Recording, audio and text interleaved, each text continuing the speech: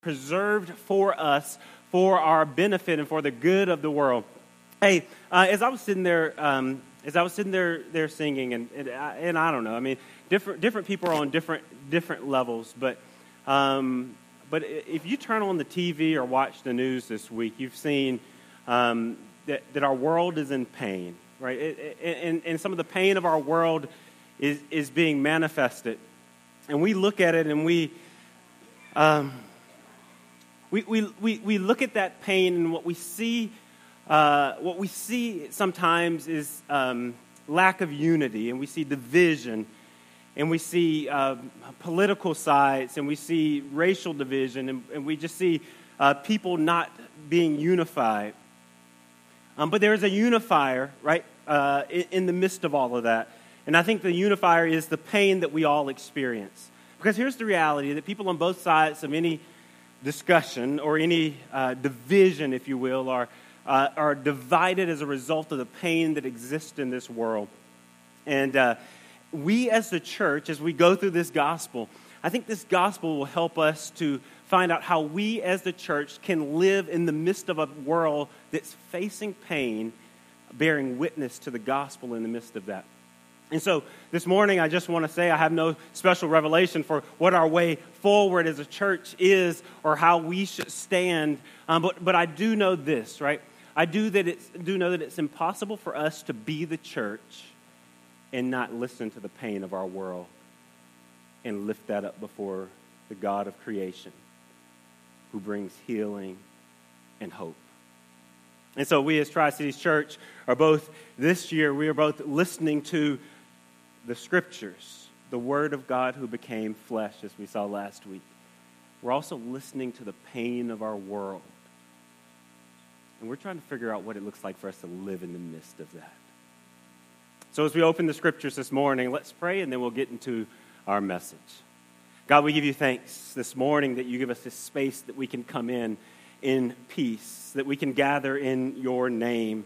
God, that we can do so openly, boldly, publicly, without fear of persecution or harm or danger coming our way because we bear the name of Jesus Christ. God, we thank you that we can declare that there's no other God, that there's no God greater than you, that there's no God like you, God, that you are fully good, holy, righteous, and that you're doing a saving work in our lives and in this world. God, we give you thanks that we can do those things without fear of being disrupted, without fear of harm or persecution or ridicule even, God, but that we can come before you, a living God, and declare our allegiance to you so freely and openly.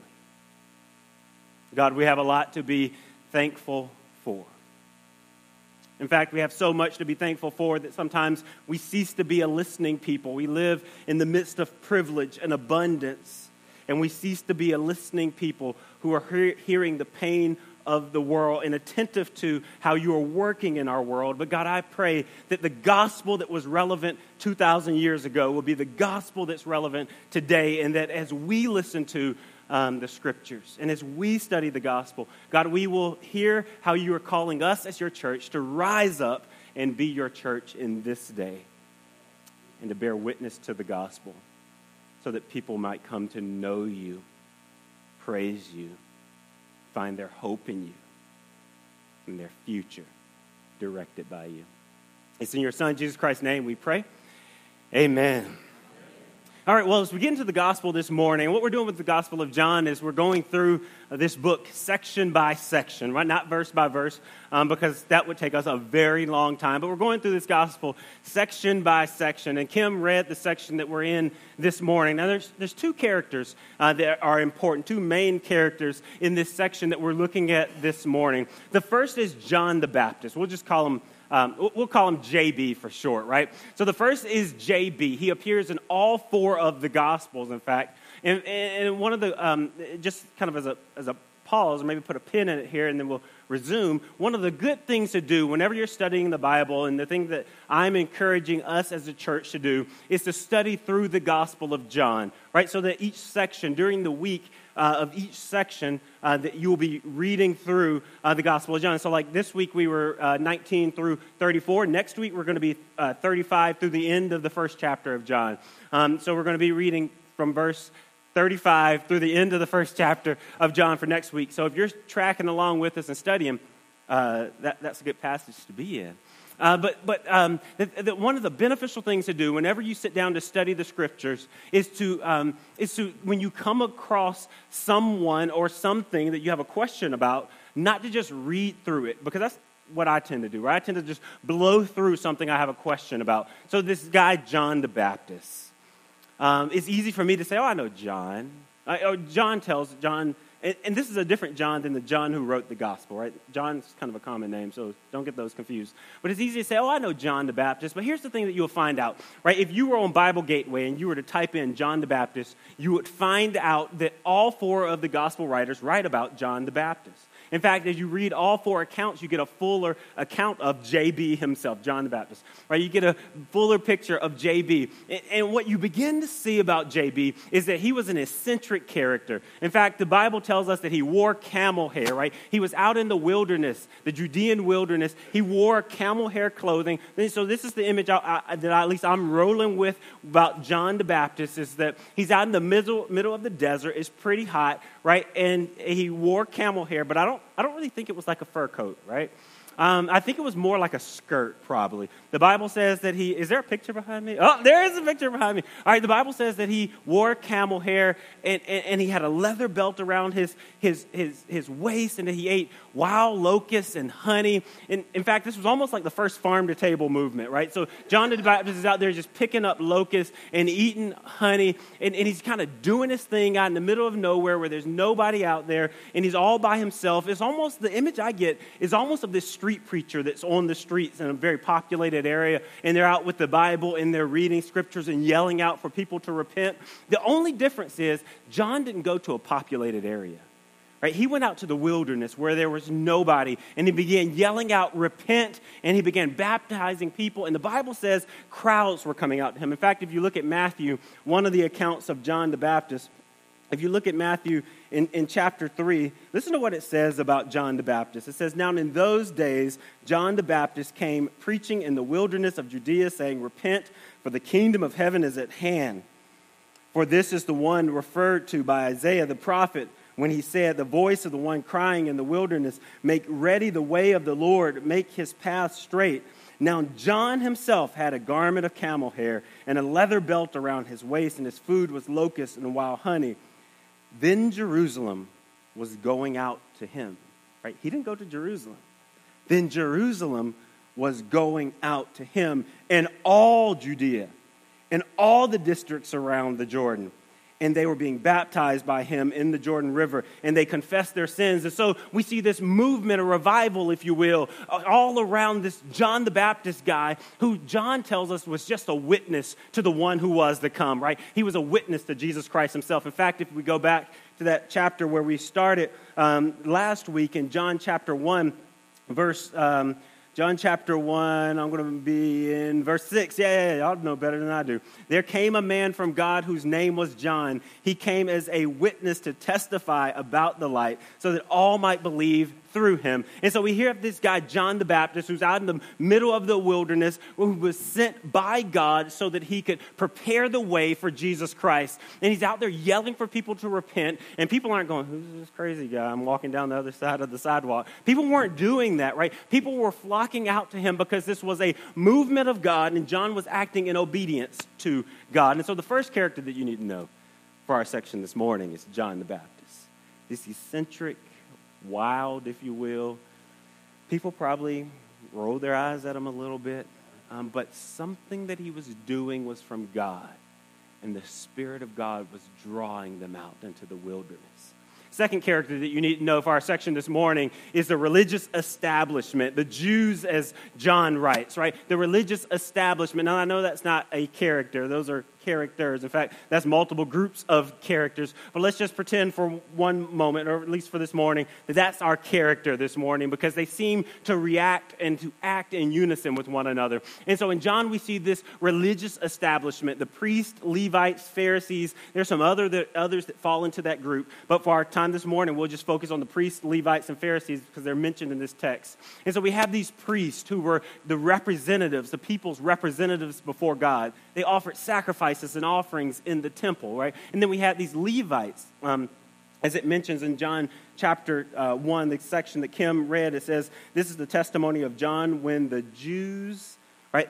That's our that religious establishment. When the Jews sent to him priests and Levites from Jerusalem to ask him, who are you? So these Levites were they were kind of like the priest muscle, if you will, right? They had this function. They cleaned and maintained the temple, and they did all this kind of stuff, but they had kind of evolved into just being kind of the bodyguards, if you will, for the priest. And so the priests did the work of the Lord, and the Levites kind of went along with them, and they protected and they guarded, and they made sure that the work of the Lord happened, and nobody interfered with that. So you had these priests, Levites, and Pharisees, and these Pharisees were like these influential businessmen who were more concerned with appearance, right, than anything else. And so Jesus is always clashing with the Pharisees. That is a word that you need to remember as we go through any of the Gospels, because we see these Pharisees they had set strict rules for themselves to make sure that they didn't disobey the law of God.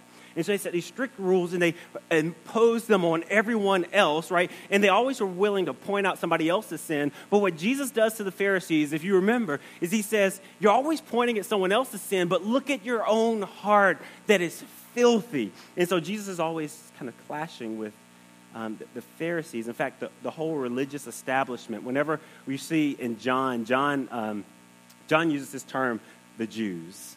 He's not just talking about Jews in general. He doesn't really have anything against Jews. In fact, he is a Jew, and Jesus was a Jew too. He didn't have anything against Jews, but he used this term, the Jews, to refer to this religious establishment that was standing in opposition to God.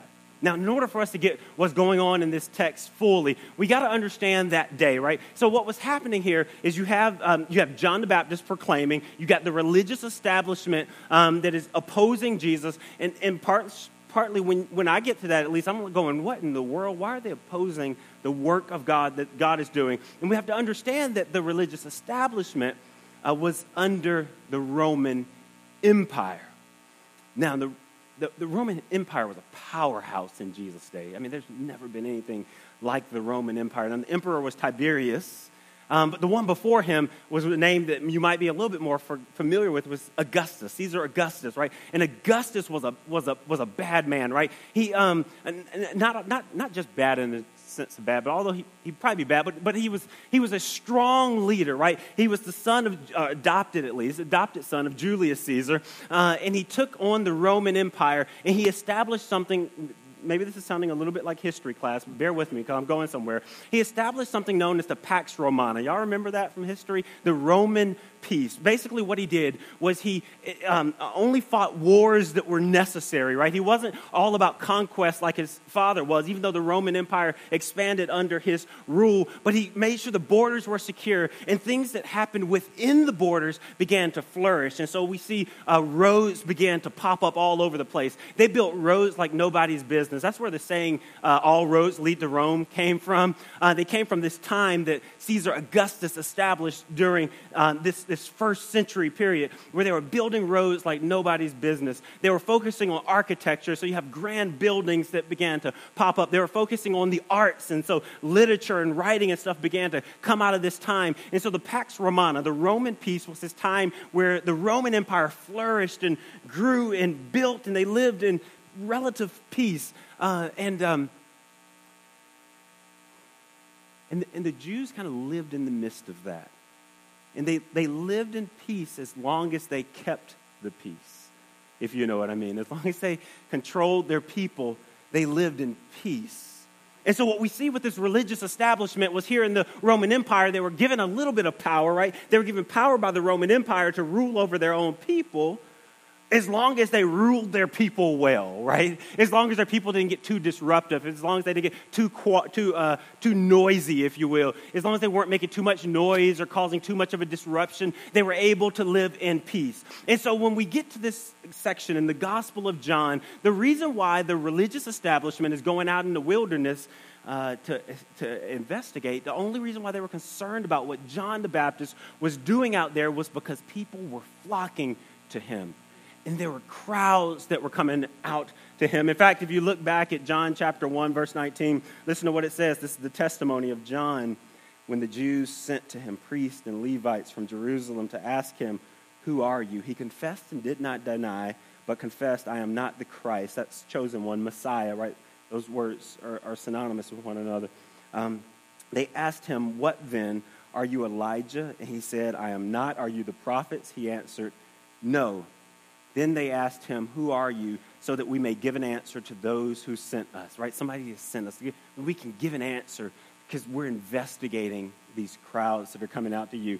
What do you say about yourself? And he said, "I'm the voice of one crying out in the wilderness, make straight the way of the Lord," as the Isaiah the prophet said. Now that statement, "I am the voice of the one crying out in the wilderness," whenever a king was coming into town, he would send one before him who would cry out, right, from the wilderness on into the city, right? He would cry out, "Make way straight the path for the Lord," because what had happened in that time was that what had happened in that time was that the roads weren't so good. Therefore, Caesar Augustus was building roads and kind of shoring them up. The roads weren't that good. And so the roads, because of the rain and erosion, had gotten all bumpy. And so they would say, "Make straight the path for the Lord." They would say, let's straighten these roads out so the king can ride in on a smooth road. And so what John is doing here, this is key to understanding this passage, what John is doing here in this passage is he's announcing He's announcing one who's coming who is greater than he is. And what the Jews are hearing, the Jewish establishment's hearing, is a greater disruption is on the way. A greater disruption is coming. When we look back at the life of Jesus Christ, the thing that we see is that his life disturbed our world. It was a disruption in a gloriously good way. But there were many who missed it. In fact, there are times in our life when we miss the gloriously beautiful disruption that God brings in our world.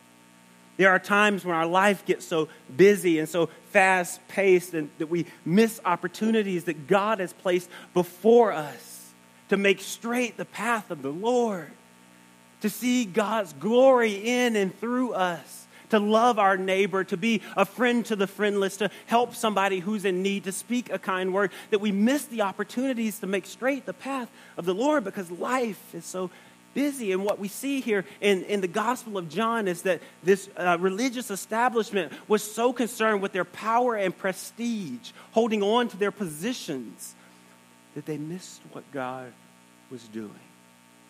In fact, I think if they could speak to us today, what we hear is the bad news about them. What we hear is about, those Pharisees, they were always against Jesus. That's what we hear. But I think if they could speak to us today in retrospect, they would say, "Listen, for the Lord is here, and he's working, and he's calling you to be a part of what he is doing." So many ways we get distracted, but we must listen so that we can see the ways that we can make straight the paths for the Lord. We can see what God is doing in our day. But here's what the religious establishment did, right? They were determined to stop people from bearing witness to the reality of Jesus Christ, right? They were trying to silence the people because they wanted to hold on to their positions of prestige and power. And so they tried to silence the people. In fact, this is a theme throughout all of John's gospel. It keeps popping up. There's that famous story in John chapter 3. This guy Nicodemus comes to Jesus in the middle of the night. Listen to what it says. There was a man of the Pharisees, John chapter 3, verse 1, named Nicodemus, a ruler of the Jews. So this was a ruler of the Jews, right? A Pharisee, one of those influential businessmen. It says he came to Jesus by night. because he was afraid of what was happening and to publicly approach Jesus. He came by him by night and said, "Rabbi, we know that you've come from God as a teacher, for no one can do these signs that you do unless God is with him." So already we see here right in the beginning of this gospel, in John chapter 3, the Jews are trying to silence people from bearing witness to the reality of Jesus. But there are people that are beginning to ask questions, and Nicodemus is one of those, but he's doing it at night. If we flip a little bit further in the Gospel of John to John chapter 7, there's another passage, and the people are gathered here, and it's like kind of like a religious holiday, Jewish holiday, if you will, and people are gathered there, and people are beginning to talk about Jesus. But listen to what it says, because this keeps popping up in the Gospel of John. It says, "There was much grumbling among the crowd concerning him. Some were saying, 'He's a good man.' Others were saying, 'No, on the contrary, he leads people astray.' Yet no one was speaking openly of him for fear of the Jews." And so here we have this religious establishment that is making sure that people are quiet, that they're not talking. Even those that believe in Jesus and have seen and are standing in awe and wonder at the things God is doing, they're not bearing witness to what God is doing through Jesus Christ for fear of the Jews. In fact, if you flip a little bit further, it's this powerful story. I can't wait till we get to this one. It'll probably be summertime by the time we actually get to this story. But in John chapter 9, there's a story of this man born blind that Jesus heals. And after Jesus heals him, the Pharisees come, right? And they're asking all these questions about who did this, right? And so they come to this guy's parents and they say, "Hey, is this your son?" And he goes, they go, yeah, that's our son. And they were like, "Was he blind?" And they're like, yeah, he was blind. And they were like, "Well, then who healed him?" And then listen. This is the response that they give to the Jews, because the Jews have imposed their power to try to silence the witness to Jesus Christ. And so in John chapter 9, verse 22, listen to what it says. "His parents said this because they were afraid of the Jews. For the Jews had already agreed that if anyone confessed him to be Christ, he was to be put out of the synagogue. For this reason, his parents said, 'He's of age, ask him.'" So his parents are like, "We're not getting ourselves in trouble. This is a fantastic story. You might want to read this one ahead of time." Right? So they're going, "Hey, ask him. He's of age. He's old enough. We're not about to lose our place, our favorite seat in the synagogue." It's just not rolling. It's not happening that way. And so we have this religious establishment that is imposing their pressure in order to stop the witness to Jesus Christ. In fact, you see even a little bit further in John chapter 12, there's this other scripture where people are beginning to believe, right? And there are leaders, in fact, in their community that are beginning to believe, and they're unwilling to speak out about what they believe in because of this fear of the religious establishment. And you look in John chapter 12, verse 42. Listen to what it says. "Nevertheless, many of the rulers," right, leaders in their community, "believed in him. But because of the Pharisees, they were not confessing him for fear that they would be put out of the synagogue. For they loved the approval of men rather than the approval of God." And so here we have, that sounds like something that would happen today, doesn't it? Right? Leaders in our community. All of us, in reality, we're all called to be leaders in our community. Fearful, right? Leaders who are fearful to speak out about what God is doing and to proclaim the gospel and the good news of what God is doing out of fear.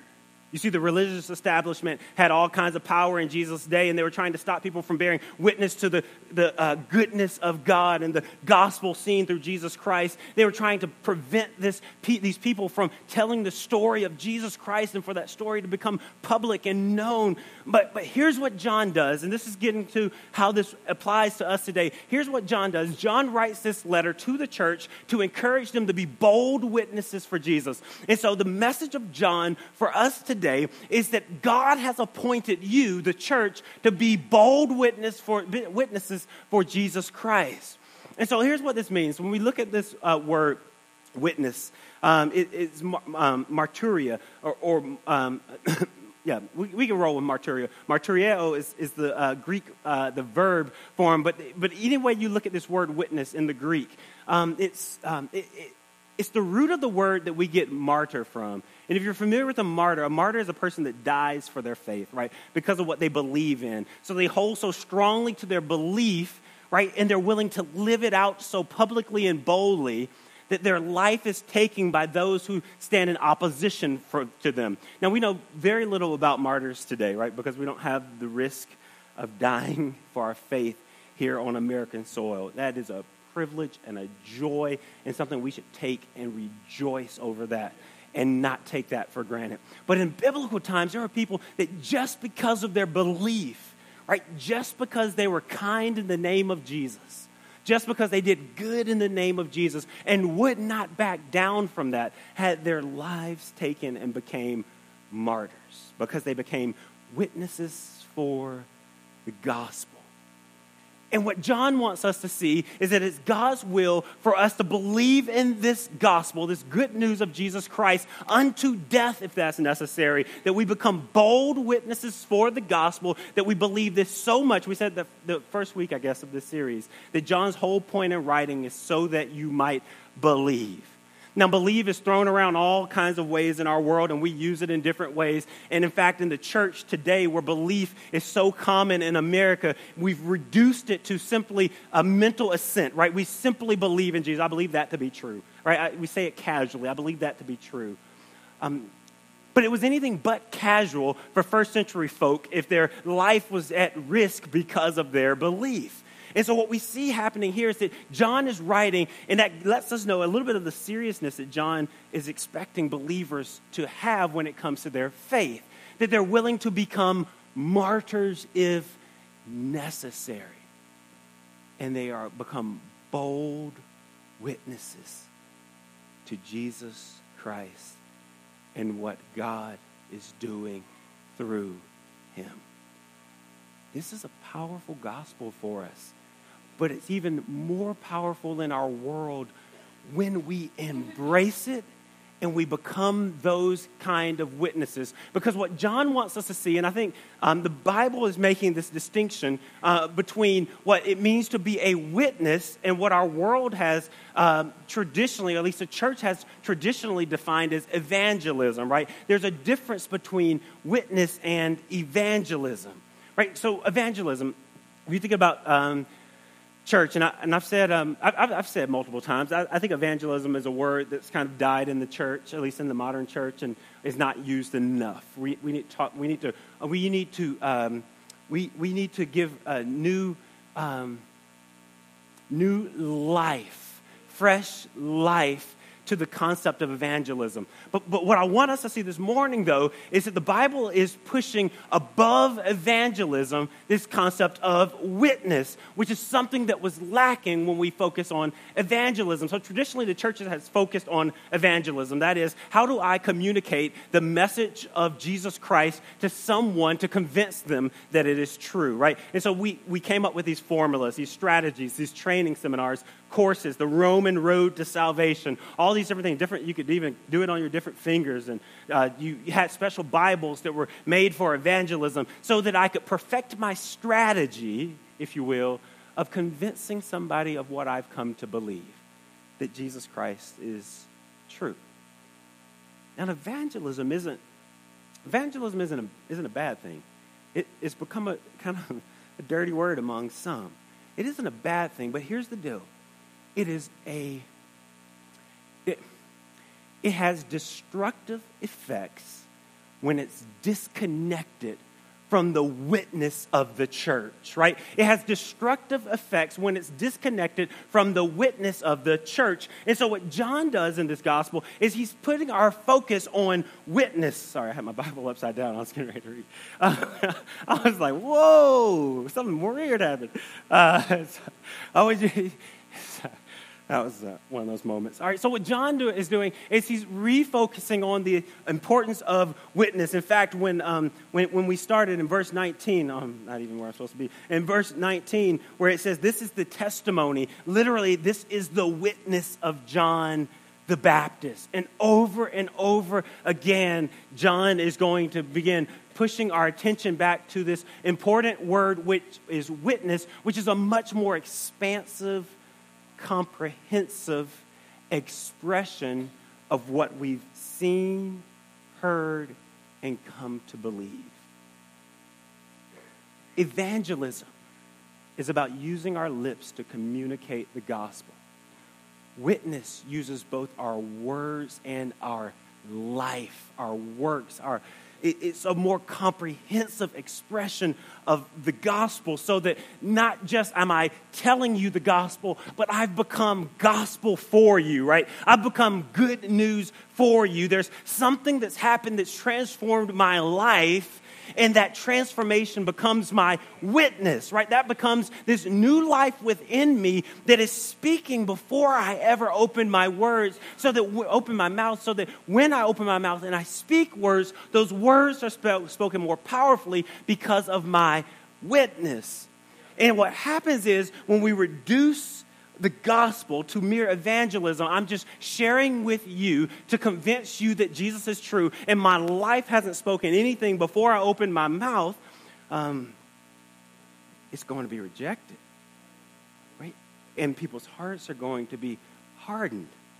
And so what John is doing is he's pushing us back to focus on the importance of our lives as gospel, good news to the world. And so John wants us to see, all right, it's okay for you to have a strategy for sharing the gospel, right? In fact, somewhere in the Bible, I think it's in Peter, where it says, always be prepared to have a reason for the hope that is within you, right? You need to know, right? If you don't, maybe it's good to go home today and just read through the Bible, pick out some scriptures and say, if someone asked me, right, why do I believe in Jesus Christ, how would I respond? You need to know, right? Because we're called, in fact, evangelism and witness have the same goal, right? The goal is so that people might believe. It's just different strategies, if you will. One is, evangelism becomes a strategy. Witness becomes a coming from a transformed life. It's not so much I'm acting this way so that I can make people believe, or I'm doing good so that people might believe. But rather the good that is within me comes from the good that God has already accomplished on the cross. And that becomes witness, not a strategy, right? Evangelism becomes a strategy, but witness becomes something much different. And so what's happening, and I'll just go here for just a moment, just so we can maybe land this a little bit practically. So what's happened is, So here's what's happened. What's happened is there's this sacred secular divide in our society where, we come to church, we sing songs of praise, we express the joy of the Lord with our lips, we greet people friendly, and maybe even there's somebody here that you don't like very much, and you go up to them and because you're at church, right? You go, hey, welcome, I'm glad to see you. And you might choose to do that at church, but when it comes to work, it's a totally different story. Because at church, right, God's eyes are watching, or so you think. And at work, God's eyes are watching. So here's the deal, right? We've made this sacred secular divide, right? And so there are opportunities to serve the Lord and do good in the name of Jesus. There are opportunities to bear witness. But what the gospel is saying is that if your life is witness, every moment, every second of every day is an opportunity. And so when I get this new boss at work, right, who I just can't stand, and I'm like, all right, for the last boss, I would go out of my way if he asked me to stay late, if she asked me to do overtime, if she asked me to give my all on this project, even though I just not really feeling it right now. I would do it because I liked her or I liked him. But with this boss, I'm clocking in. I'm doing what I have to do. When 5 o'clock comes, I'm clocking out. That is a poor witness to the gospel. The gospel says my life has been transformed. I'm not living for the approval of man, but I'm living for God. Whatever I do, I'm doing it in the name of Jesus Christ to the glory of God. So when I clock in at work, I'm giving it my all, right? When I do things in my neighborhood, I'm giving it my all to the glory of God. When I go out of my way to help somebody, I'm doing it for the glory of God. When I'm on my way and I see somebody broken down on the side of the road and I can help them change a tire, I'm doing it to the glory of God because my whole life is witness. And what John wants us to see is that we can't have this divide where there are times that we evangelize, but never is there witness. John wants to see that you can have evangelism without witness. Right? You can tell somebody the story of Jesus and your life not have any witness behind it. But you cannot have witness, though, without evangelism. If you are bearing witness to the good news of Jesus Christ, your life begins to speak. And as those opportunities open, your mouth speaks as well. And then I'll close on this point. What John wants us to see is this, because this is what's happened in our society, is that our witness is both an individual thing, an individual transformation, and it is a corporate transformation.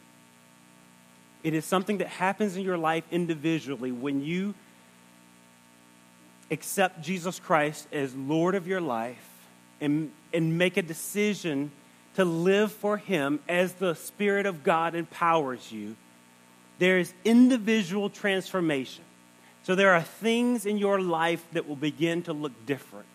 There are changes that will begin to happen specific to your life in the situation you find yourself in. That is an individual transformation. What we cannot do is we cannot separate that individual transformation of the gospel from our being transformed within the community of the church. Because our witness, ultimately, our witness is only as strong as the witness of the church. So here's the thing. Here's what the message that's kind of communicated in our society is this. Why do I need to be a part of a church? You know, I can watch T.D. Jakes on Sunday morning. I can download it on my podcast. I can get the word. I can buy Christian CDs with my favorite songs. I don't even have to sing those songs that they don't like. So half the songs they sing at Tri-Cities Church, some of them I like, some of them I don't. Why be bothered when I can customize it just for my taste, right? I pick the songs I like. I pick the sermon I like, right? I pick the friends I want. I don't have to say hey to somebody I don't like at church, right? I pick the experience I like for my good. And I can just over here individually be a witness to the gospel because I'm being transformed. And what John wants us to see, and what the entire New Testament wants us to see, is that the witness of the church prepares the way for our individual witness. In other words, it's only as you are being transformed in and through the life of the church, the Christian community, that our witness will have legitimacy in the eyes of the world. And so here's the thing. All right, so you can go, all right, I've been transformed individually. I'm doing good things. I'm doing kind things. Somebody's asking about the faith that I believe, and I tell them about it, and then they go, so like, I want to learn more.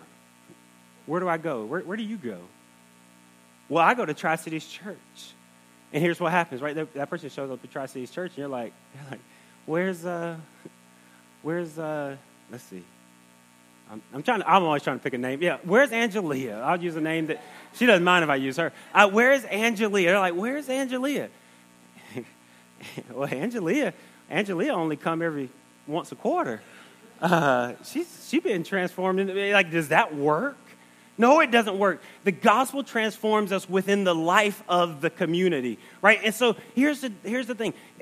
The value of the community is that together we are being transformed, and there's a give and there's a take, and we're learning from the life and the experiences of one another, and we're encouraging each other, and together we are being transformed as individually we're being transformed as well. I hope I'm making sense there.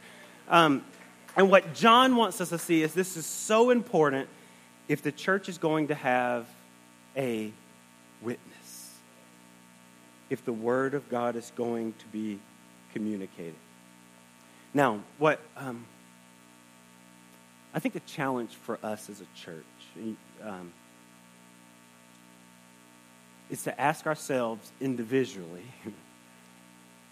what's standing in the way of my witness? What's standing in the way of my witness?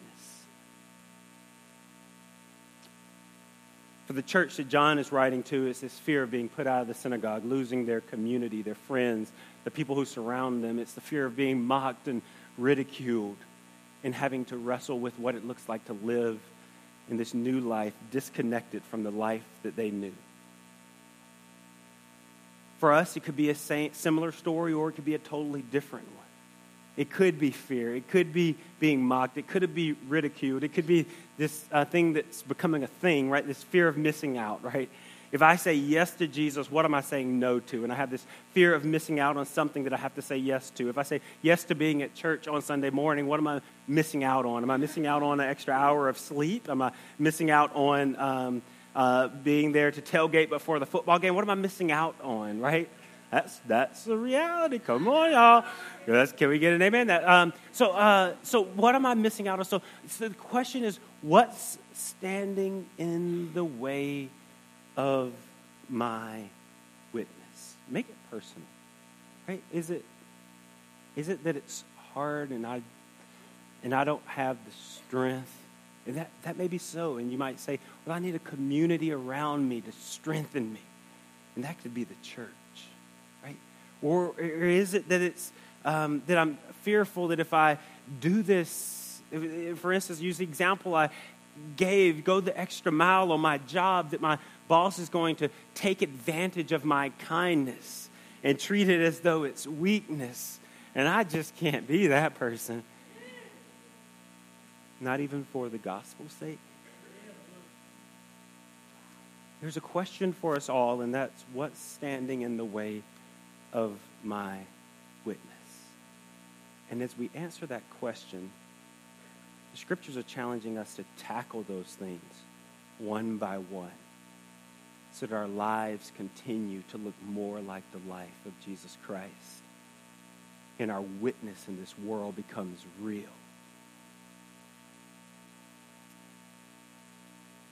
I think that's a good place to stop. Let's pray.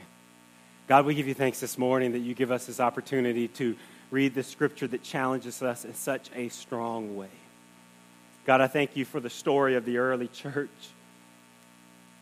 And God, in John, we see people whose witness was silenced because of fear of being put out of the synagogue. But God, we also see the story of people who proclaimed their faith boldly and courageously with joy, willing to suffer loss for the sake of the gospel.